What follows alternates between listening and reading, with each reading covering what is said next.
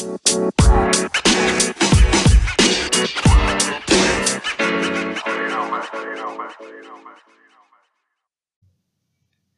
hello again. This is Sir Sal, and welcome to another episode of Sir Sal's Learning Podcast. For this episode, we will be discussing creating your travel story, finding, understanding, researching, and shaping your story. So let's get into it. For our objectives, in this chapter, you will be able to find your story, understand travel trends, research your story, and lastly, shape your story. So, ang unang nating topic, no, finding your story. How do you find your travel story? So first, you have to find the right subject. This is the very first step in writing a good travel story. If the topic is right, the chances of writing a compelling piece and of getting that piece published will be maximized. So, kailangan mo munang alamin, ano ba yung subject mo? So, it can be yung experience mo sa pag-aakyat ng isang bundok. Pwede rin yung pag-travel mo sa isang destination. Or, pwede rin paano ka nakapag-commute from point A to point B. And then, good topic. A good topic is usually a marriage of passion and practicality. So, syempre, dun sa mga sa article na gagawin mo, no? Or sa travel, pag susulat mo about your travel, kailangan you're passionate about it. Sa sobrang passionate mo, nakuha mo yung right information and nakapag-research ka na maayos. And lastly, pagiging practical. Kailangan, kailangan for pag sa pagiging practical, no, ma-engage mo lalo yung mga readers mo.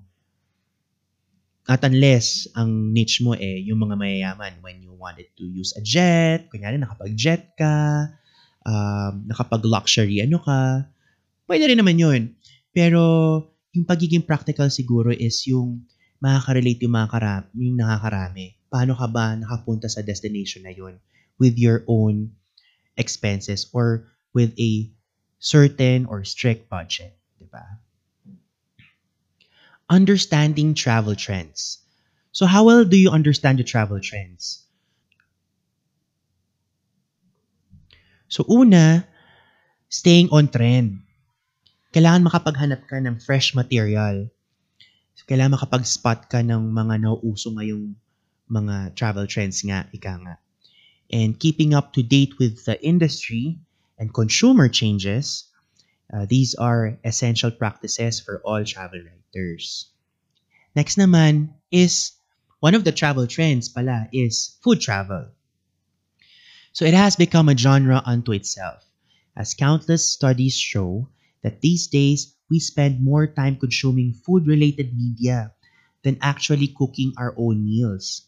So, kung pupunta ka dito sa path na to, no, na magsusulat ka about food, papatok din talaga because mas naaaliw tayo ngayon pagdating sa pagkain rather than nga cooking your own meals. So, dito sa pagsusulat mo, you will try to look for a restaurant or when you go to a certain destination, yung cuisine nila, i-research mo yan, isusulat mo, and i-feel mo, iti-taste mo yung bawat pagkain nila and isusulat mo yon about it. Diba? Next is travel culture. It takes many forms. You might carry readers deep into the soul of where you travel. Ang kultura ng isang destination or ng isang country, for example, maraming bagay yan. It's a very broad topic. So, definitely, when you're going to talk about or tackle about the culture of a certain destination, marami ka talagang may isusulat. And sometimes, madadala mo talaga yung mga or most of the times, madadala mo yung mga readers mo madadala mo yung mga readers mo dun talaga dun sa travel experience na yun. Diba? And lastly, travel humor. Travel humor tends to work best when it contains at least a dose of self-deprecation. Making fun of others is not nearly as engaging as or entertaining as making fun of yourself. Masaya din kung, or mas nakaka-entertain din kung maglalagay ka ng travel humor. Kunwari, tumatakbo ka sa let's say, sa Paris, tas bigla ka nadapa, ikukwento mo yun. It will make it more entertaining. And sabi nga dito, mas okay or mas entertaining kung ang i-joke mo yung sarili mo kaysa sa yung you're gonna make fun of others. Kasi it might tend to be, or most of the time, it tends to be rude. Next topic, researching your story. How do you research your travel story? Number one, pre-trip research. You need to get information of your travel destination before you start your journey. Laking tulong ni yung pagre-research mo bago ka pumunta sa destination na yon. Higit sa lahat pag medyo tight yung budget mo. Kasi when you don't know about that certain destination, tas bigla ka na lang pumunta doon, mas mapapagastos ka. Kasi hindi mo alam saan, ano palang, mas mura pala pa nagtuktok ka sa Thailand kaysa sa mag-taxi ka. Or mas mura pala kung dito ka pala sa hotel na to magsa-stay kaysa dun sa isa. Parehas lang naman silang 4-star hotel. Yung mga ganung bagay. And definitely, mas okay pa rin mag-research bago ka pumunta sa destination na yun. Kasi, mas malalaman mo kung ano yung mga pupuntahan mo dapat na tourist spots for your travel writing. Next, searching on the road. Gather information along the way. If something catches your fancy, follow it. Well, definitely, di ba, nakalagay na yung, naka-ready ka na sa itinerary mo. Pero syempre, kailangan mo pa rin makapag-gather ng information pag nandun ka na sa mismong destination. It is better or it is good pa rin to be observant of your surroundings kasi iba pa rin yung may susulat mo yung pag nandun ka na mismo sa destination na yon. Finding your focus. Writing about everything you did on holiday should be kept strictly between you and your diary. You need to find the theme that will interest your readers. So, syempre, ang dami mong nag-gather information. Ang dami mong travel experience about that certain destination. Pero, when you're writing an article, kailangan meron ka talagang theme. Kung pagkain lang talaga yung theme mo dun sa article na yon, ang focus mo is about kung ano-ano yung mga kinain mo dun sa destination na yon. Huwag mo na isama yung nag-mall hopping ka, nag-shopping ka, ganyan. Or itago mo na lang yon, at sa'yo na lang yon, or sa journal mo na lang yung ilalagay, or ilalagay mo siya sa another article. Next and last, interviewing and taking notes. In interviewing, you need to know what you want to get out of the interview. Syempre, you have to ask the right questions na ma-extract yung information na kakailanganin mo for your writing. And then, notes taken on the spot provide reliable and vivid building blocks of your story. Syempre, mas maganda pa rin kung ready ka. It's either meron kang notebook na pagsusulatan or mas maganda, recorder. Para when you interview someone, hindi mo na kailangan magsulat kasi nandun na mismo i-record mo na siya sa mismong phone mo or sa mismong recorder yung mga information na nakuha mo dun sa taong yun. And for our last topic, shaping your story. How do you shape your travel story? Number one, you have to have a compelling start. One strategy is to think of the moment when you first felt a connection with the place you are describing, when you were first drawn into that place.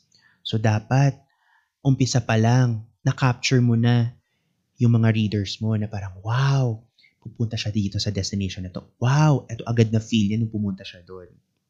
Number two, organizing the middle section. Along the way, we will often be presented with portraits of people, places, history, and culture, all interconnected in the unfolding of the author's experience and culminating in unexpected revelations and resolutions. The result, done well, is a moving and multi-layered travel tale. So, pagdating syempre sa pag-rewrite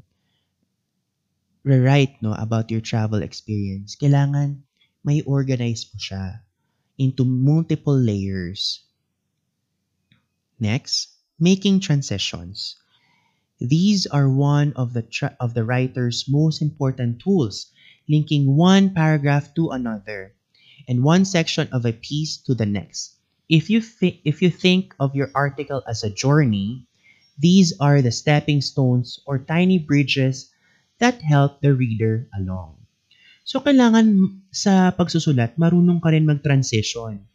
Siyempre hindi pwedeng katapos ko kumain naligo ako agad. Dapat syempre merong in-between yan. Like for example, pagkatapos ko kumain, naglakad-lakad ako, tumingin-tingin ako sa mga sa streets, and then pumunta ako sa hotel, and then saka ako nag-freshen up. So ganun, kailangan may transition. Dapat smooth or maganda yung flow ng iyong kwento. And lastly, achieving narrative closure. The end of your article needs to do three intricately related things. Number one, bring the focus of your piece to a satisfying conclusion. So kailangan ang ending mo is matutuwa yung mga readers mo. May inspire yung readers mo na puntahan yung destination na yon. Number two, tie the story back to its beginning.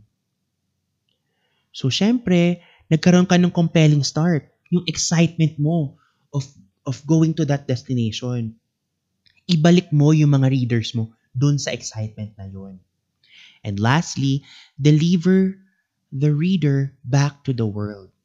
Kasi syempre, ang pag-travel writing, it's really your travel journey. Pero sa mga readers, they're imagining it in the travel experience that you've experienced. So syempre, ano yun para sa kanila, fiction pa yun for them. So kailangan, ibalik mo rin sila sa real world. Yun. So with that said, thank you for listening for this episode. And if you have questions, feel free to message me. Till the next episode. Bye!